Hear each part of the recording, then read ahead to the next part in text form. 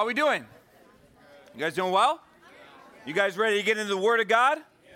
This is why we're here, right? I mean, snack bar is nice, hanging out is nice, playing Riverbank is fun, but we are here to seek the living God.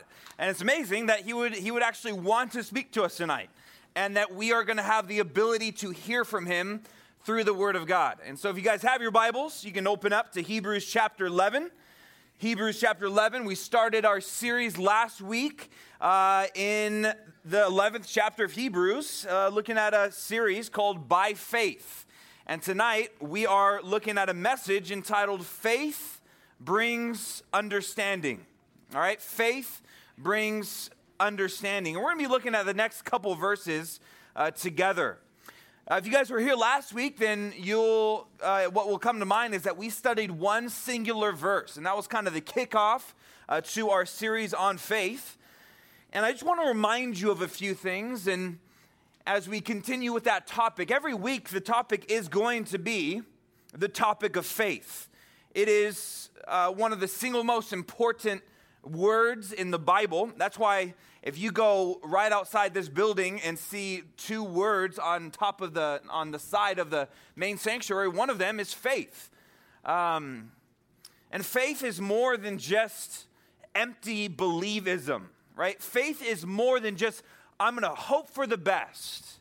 Remember, we talked about last week that faith is an action word, where we put our full trust and reliance upon someone or something.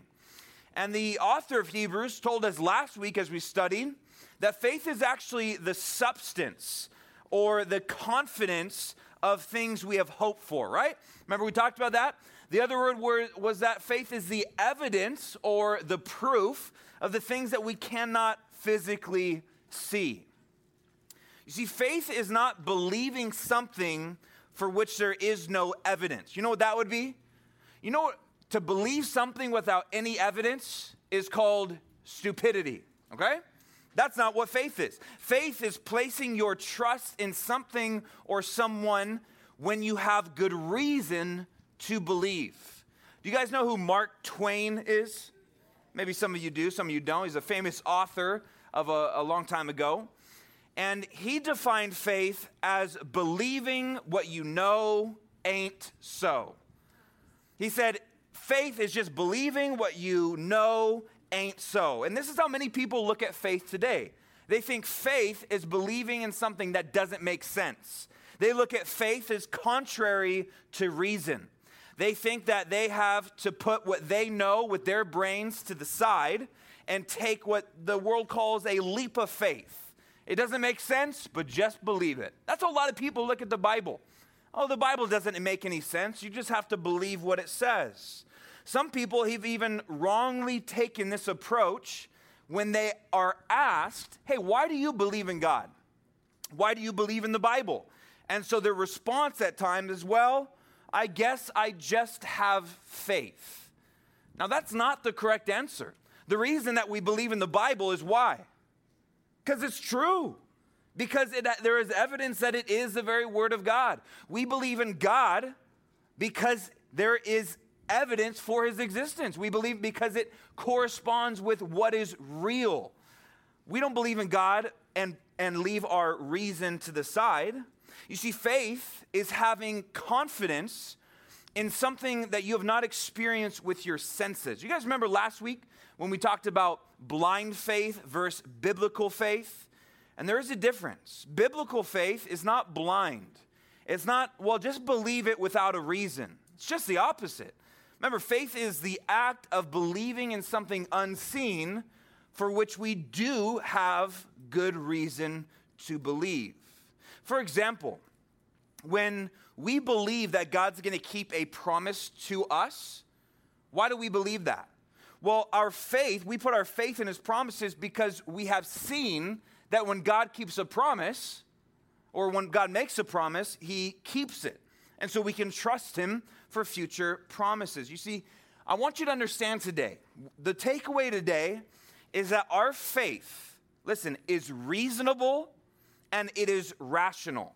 This is why God says in Isaiah 1:18, He says, "Come now He says, and let us reason together, says the Lord. This idea of reasoning together, essentially God says, hey, come here. And he said, take a seat. He says, take a seat and let's talk through this. That there's this intimacy that God calls, and he says, let's jointly come to a conclusion.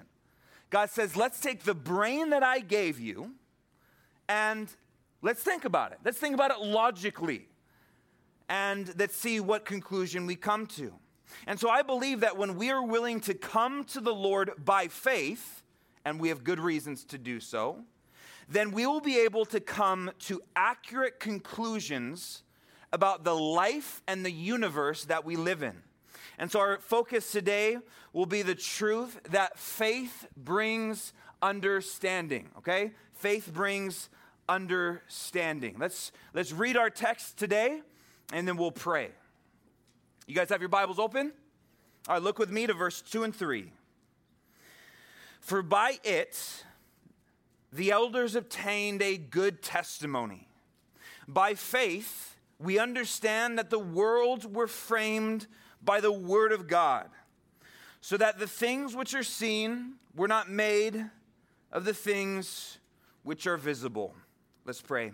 Father God, we pray that you would bless the teaching of your word, that as we study the scriptures, we would come to a fuller understanding as we come to you by faith. And we pray this in Jesus' name, and all God's people said, amen. So, we find verse 2 as a connection, okay? So we're going to quickly look at verse 2 and spend most of our time in verse 3. So look in your Bibles. He says, for by it. What's he talking about, it?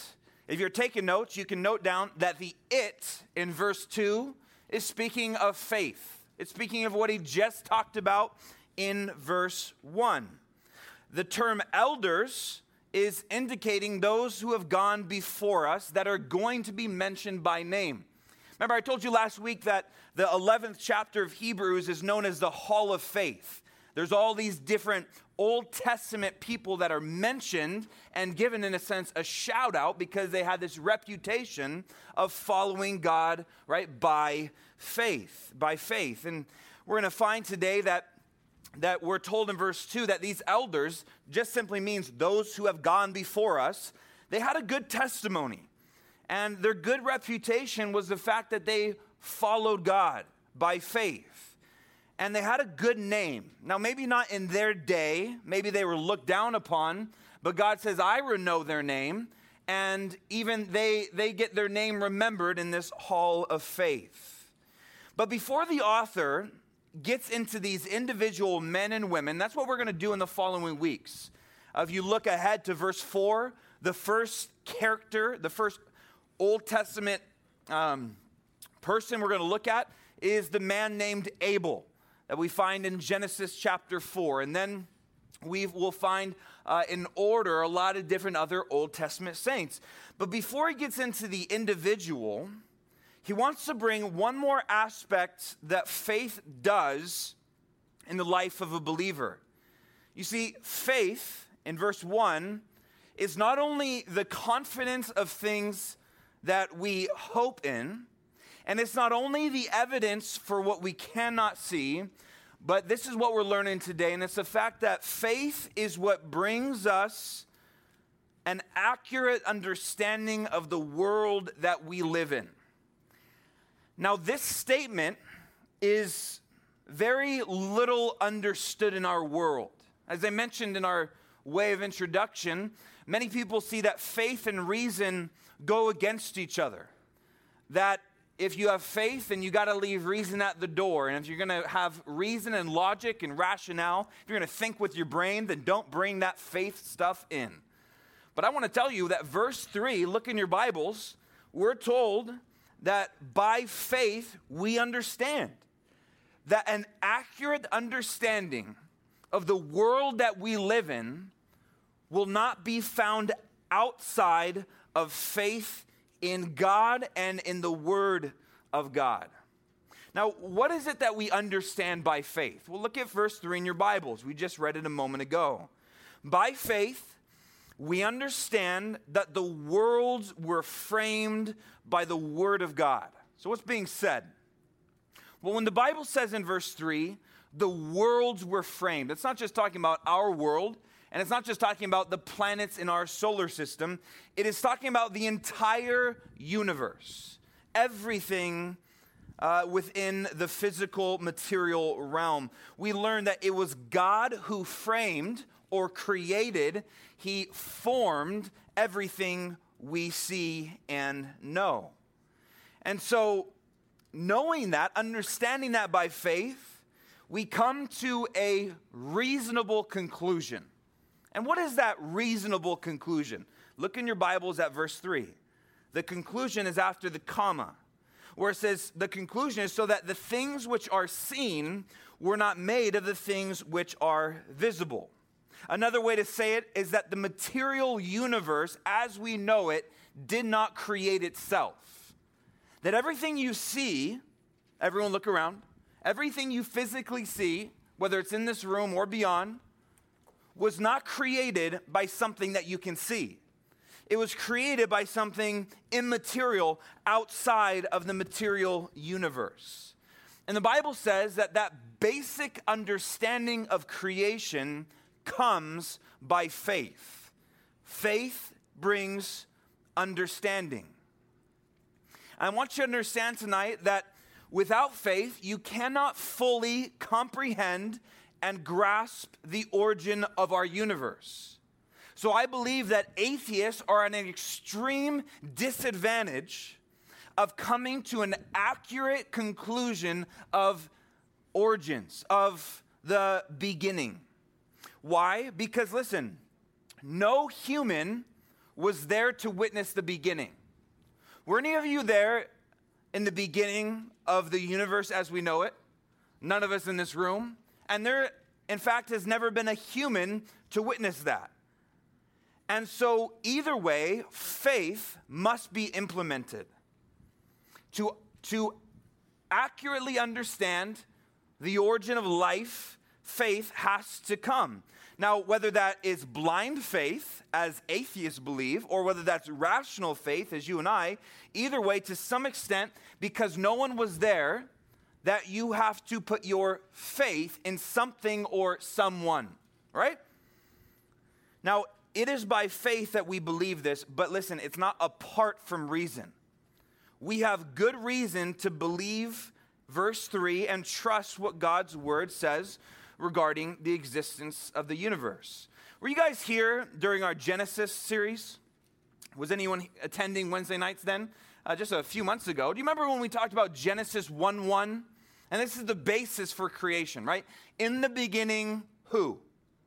God created the heavens and the earth, which goes in line with what we're reading here, right? Where God says that in verse 3, we're told, the author of Hebrew tells us that it was God who framed or created, formed the world or the universe. And we talked about then how within the first verse of the Bible, we have time, space, and matter all coming into existence at the exact same time, which are the three necessary ingredients for our universe to exist. This is what we believe as Christians. We believe Genesis 1:1, and we don't believe it blindly. Psalm 33, verse 6 and 9, parallels the verse we just read, verse 3 of chapter 11, and says, "By the word of the Lord, the heavens were made, and all the hosts of them by the breath of his mouth. For he spoke, and it was done. He commanded, and it stood fast." See, in verse 3, we're told that it was created or framed by the word of the Lord. We believe that God spoke everything into existence. And this is what we call our biblical worldview. And I would think that by now, most of what I've said, you're like, yeah, I know and I agree with, especially if you were within our Genesis series. But we gotta lay that foundation, because this is exactly what verse 3 is talking about. Now, the reason we're talking about it today is that what we just spoke on, the fact that God spoke everything into existence by the word of God, so that the things which are visible were made by what is invisible or immaterial, we got to understand that the majority of the world we live in does not believe that. The majority of our society and our culture does not believe what the Bible says regarding creation. And you will, having that stance, will be looked at as being a person of unreasonableness. That you will be looked at as irrational and illogical. You will be looked at as being, in a sense, dumb. And they will pat you on the head and say, oh, you just don't know the science, right? You just don't know the science. Now, the problem isn't with the science, okay? I want to tell you guys and assure you, and we're going to go through a couple things today, the science is on the side of Scripture. Now, you won't hear that many other places. And so the problem isn't with science, the problem is with scientists. People, and the majority of people who study science. Are there good scientists out there? Absolutely. Are they few and far between? It sure seems like it. Remember, science doesn't say anything. Scientists do. Science, you guys know what science is? Science is the process of observing, experimenting, and testing the physical world around us. Right? Science does not speak. Science just shows what is in our world through tests and experiments. Now, the problem and the disconnect here is the fact that many scientists who study observable science, they come into it with something called a presupposition. That's a big word. Everyone say presupposition. That's a big word, and I hope you know that I don't try to shy away from big words from you sometimes, because that's how we grow, that's how we learn. Presupposition, what is that? What do you mean the scientists come into it with a presupposition? It means that they come to it with an assumption before the observation.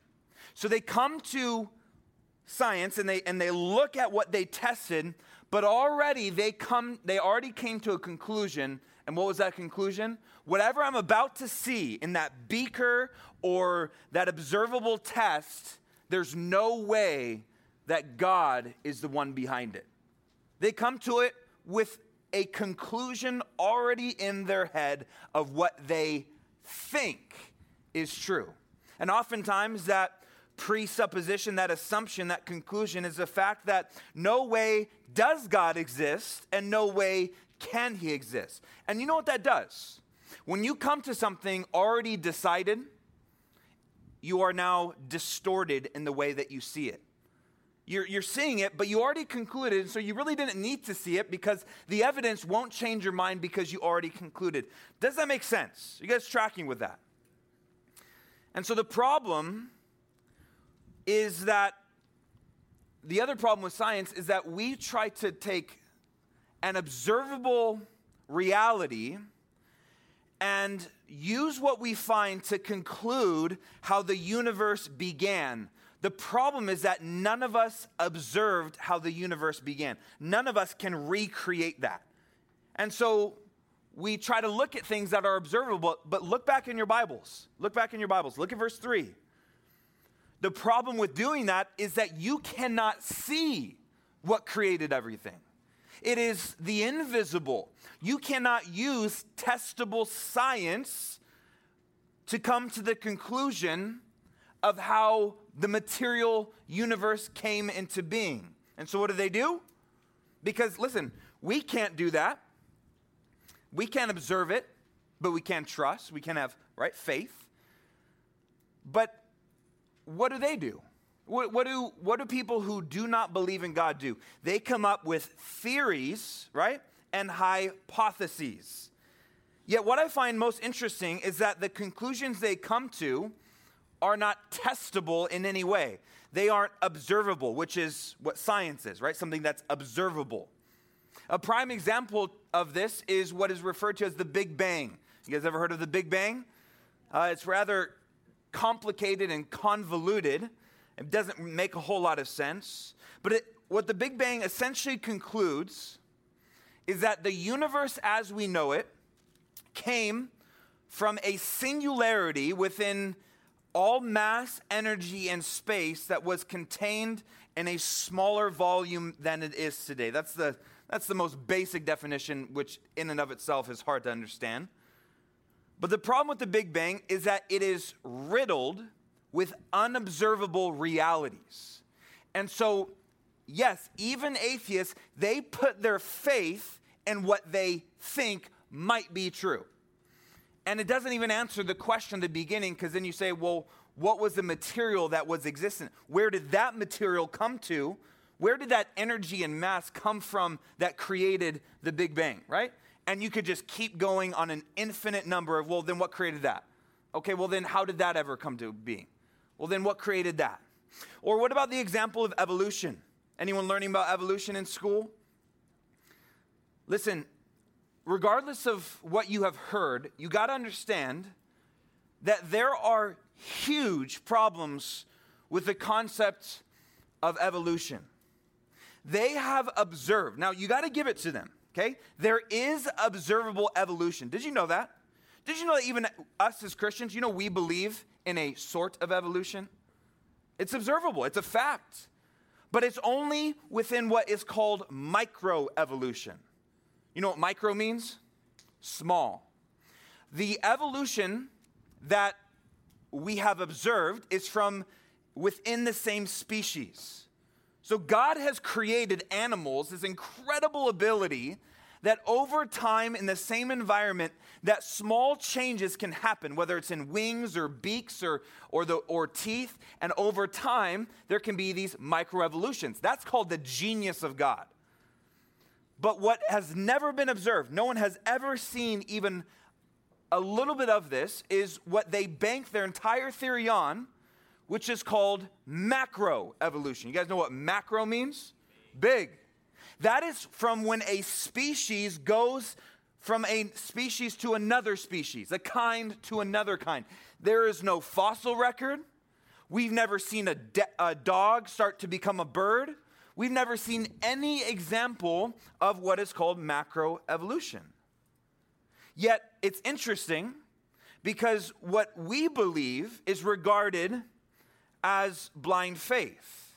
They think the solutions and answers that we have scripturally are absurd.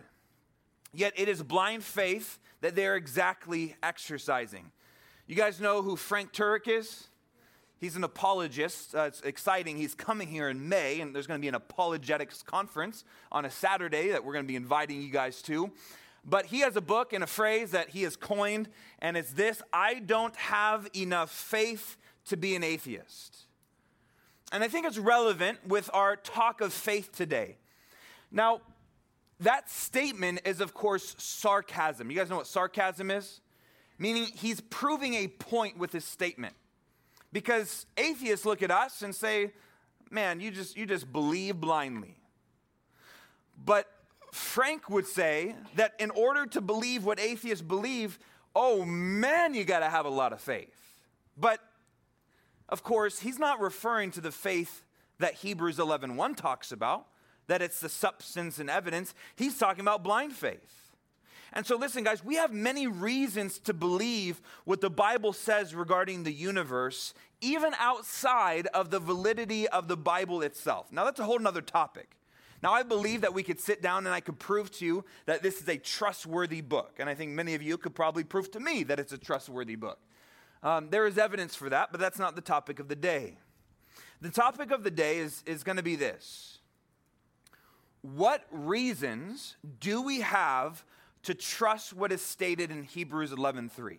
Hey, look back at your Bibles and don't read it like you've read it before. Read it again. Let's read it again.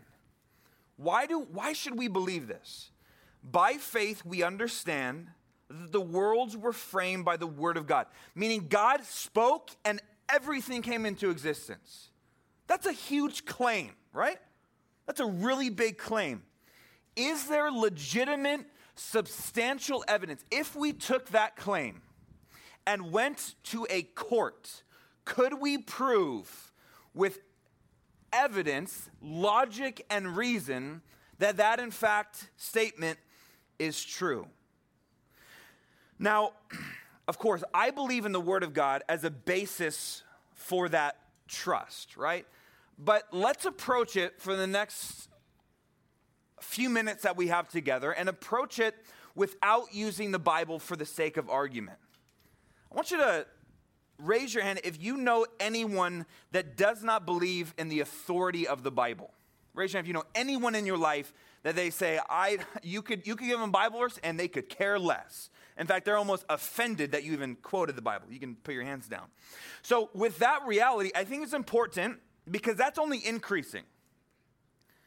When you take a poll of our country, people are believing the Bible less and less. And so I believe it's important that you and I are able to stand on the 2 feet of reason without even quoting the Bible. Now, that's just the cherry on top and the boom in your face, okay? But we don't need to get there yet. We can say, okay, let's just talk logic, right?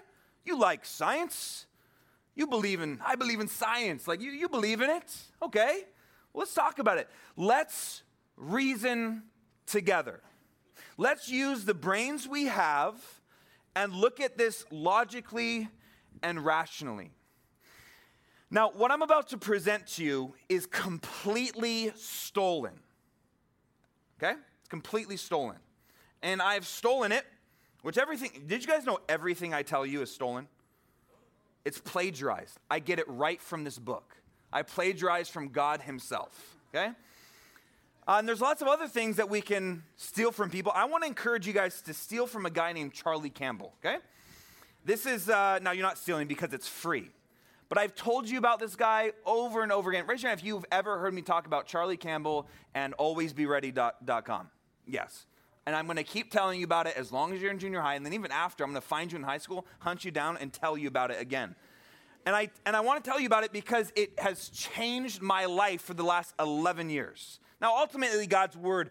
But outside of the Bible, this website, when I was in high school, kind of learning and getting my feet under myself, and even now, 11 years later, after following Jesus, like this website has been such a foundation. Why? Because there's answers.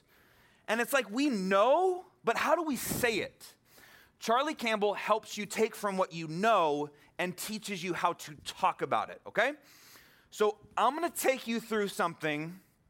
I'm a little intimidated to do it, but I think it is so good for us to at least hear, okay? So what I want you to do is just simply write down the different points that we're talking. But what we're going to do over the next 15, 20 minutes, we're going to set aside the Bible, and let's just use our brains. As if there was an atheist in front of us, someone who rejected the Bible, let's reason together. Okay, I want you to write these down. So we're going to go through 8 points. And these are 8 points that you can use, that you can talk about. Let's just think about it. And I think we need it for ourselves, but also hopefully to equip us. All right, are you guys ready? Are you sure? You guys have your seatbelts on? Helmets on? Mouth guard? All right, this one's simple. First point, let's start in the beginning, even before the beginning. Something exists. What do you mean? This is an undeniable true statement. Would you agree that something in general exists? Like you exist. Do you believe that you exist? Do you believe that the chair that you're sitting on exists? This is an undeniable truth. And let's say someone says, I reject that concept. If you deny that concept, you are only proving the concept because you are something able to deny it, okay? Anyone reject something exists? Yeah, some of you always raise your hand, okay? That one's very simple. Number 2. Nothing does not produce something. This is an old law of science that out of nothing comes nothing. Meaning if you sit in your bedroom and you are supposed to do your homework and you sit on your bed, your homework does not get done on its own. It doesn't happen. Out of nothing comes nothing. And it seems obvious that nothing can do something. right? I want you to think about that word nothing. Everyone say nothing. Nothing cannot see. Nothing cannot smell. It cannot act. It cannot think. And certainly nothing can't create something.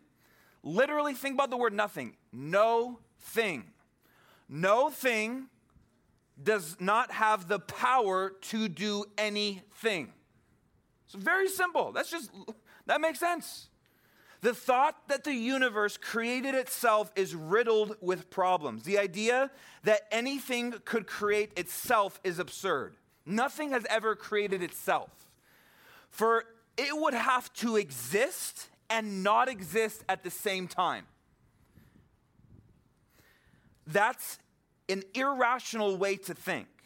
For something to create itself, it would have had to be before it was. And you're like, Joel, what are you talking about?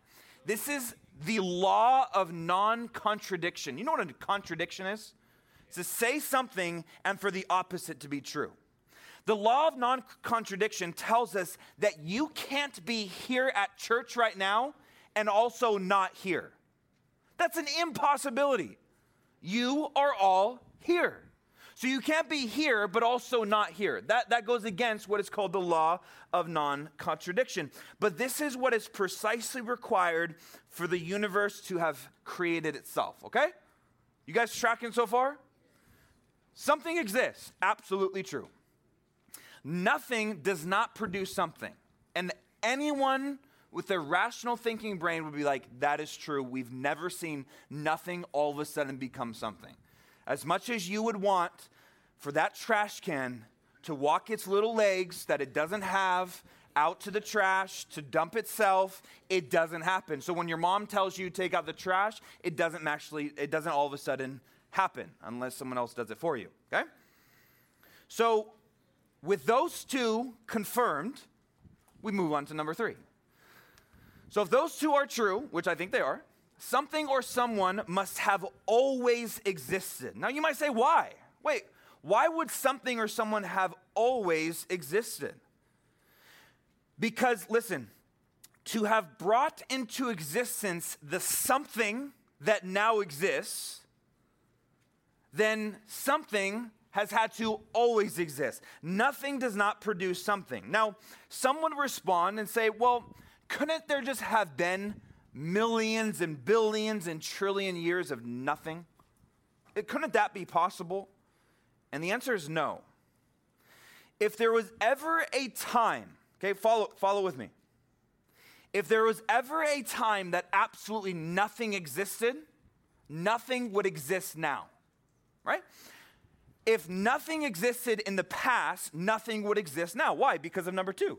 Nothing does not produce something. And so there would be nothing. You guys following me? You guys tracking? But the reality is that something does exist now. We exist. Our universe exists. Your chair exists. Your Bible exists. Something exists. That goes back to number 1. Therefore, there was never a time, listen, there was never a time that absolutely nothing existed. Okay? You guys tracking? All right. You guys ready for number 4? So if we have safely arrived at point number 3, we like, okay, first 3 I agree with. Then comes number 4. If the first 3 are true, then number 4 is absolutely true. The universe that we currently live in has not always existed.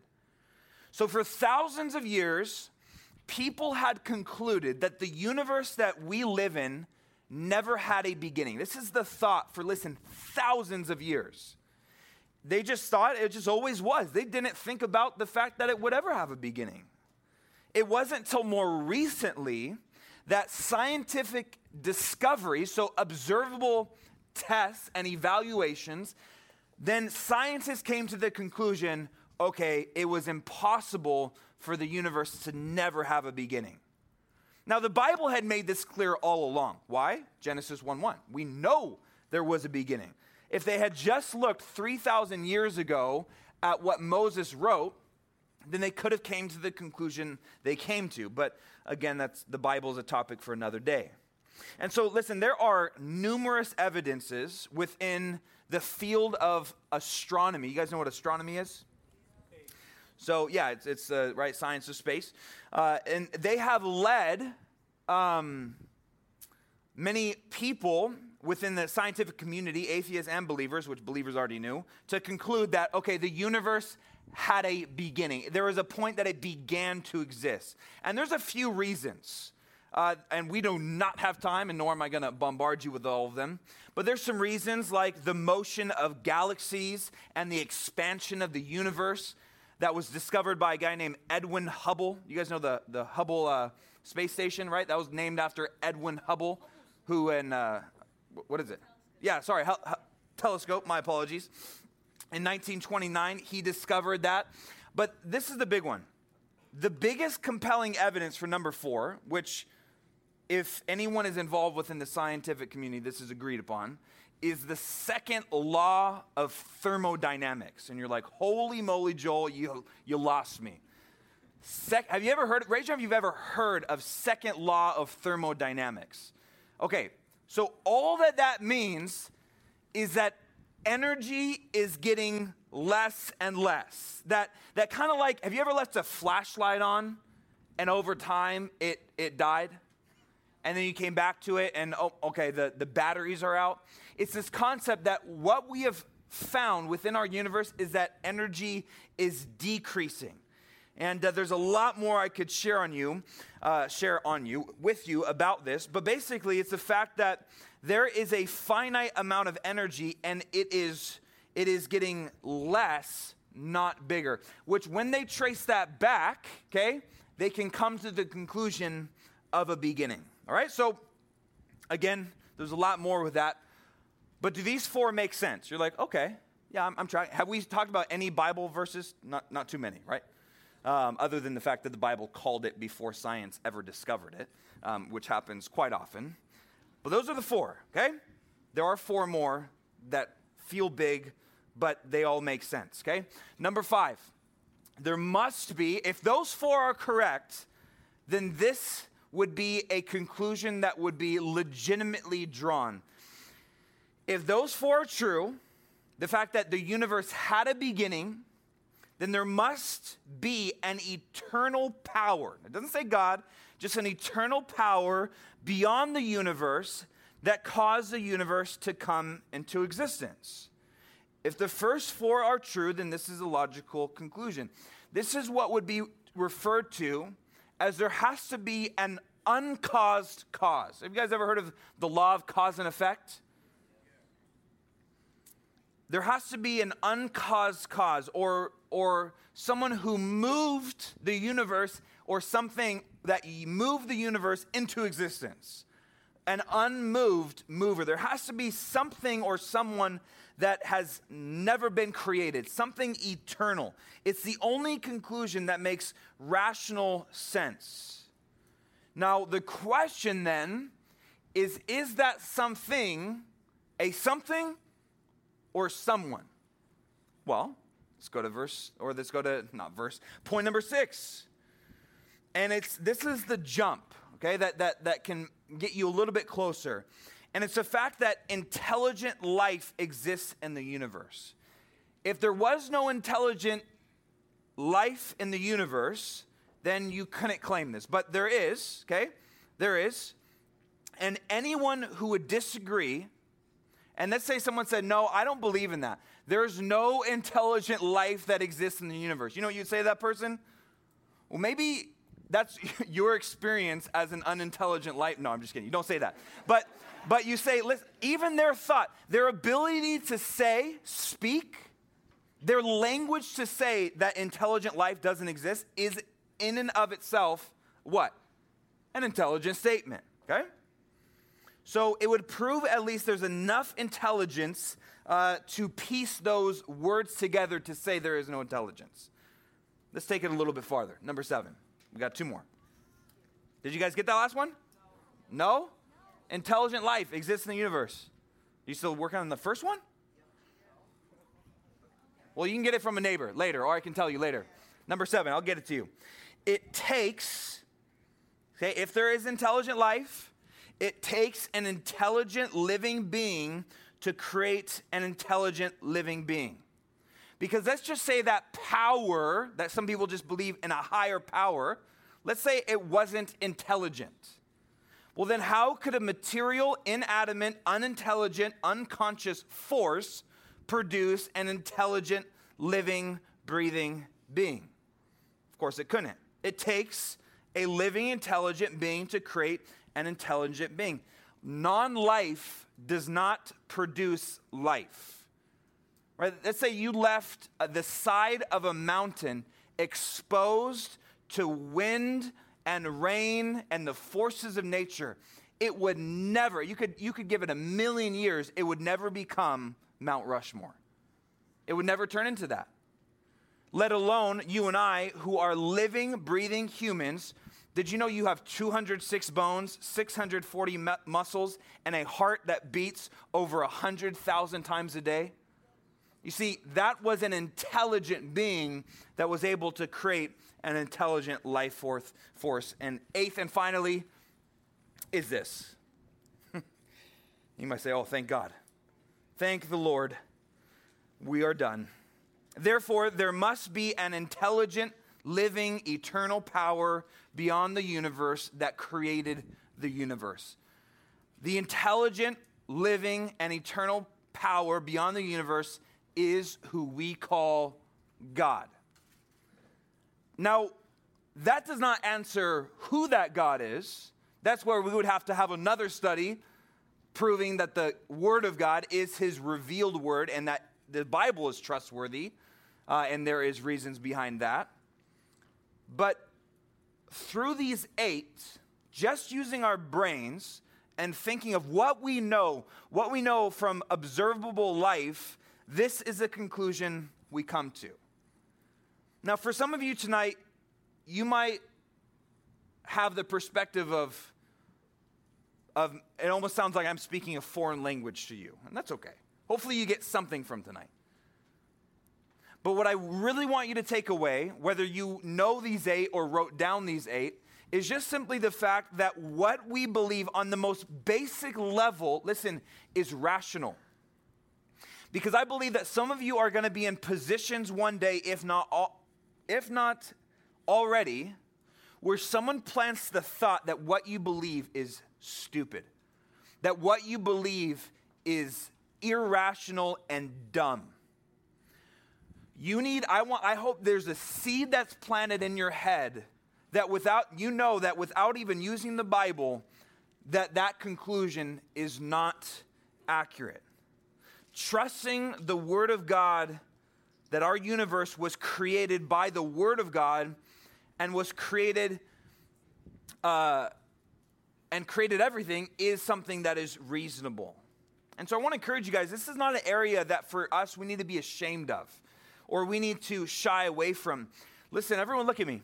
I mean, you might still be writing. That's fine. Keep doing that. We are the ones who have the answer. It is by faith that we understand. Anyone else that concludes that they understand the origin of the universe is also implementing faith. It's just not reasonable to believe what they believe. By no means, guys, am I the most intelligent person in the world, and far from it. I am not a scientist. Yet what is so cool about this is that by faith in God's word, I can understand how things began and have a confidence that I know. And same for you. I believe because you guys have faith in Jesus, you have a step up.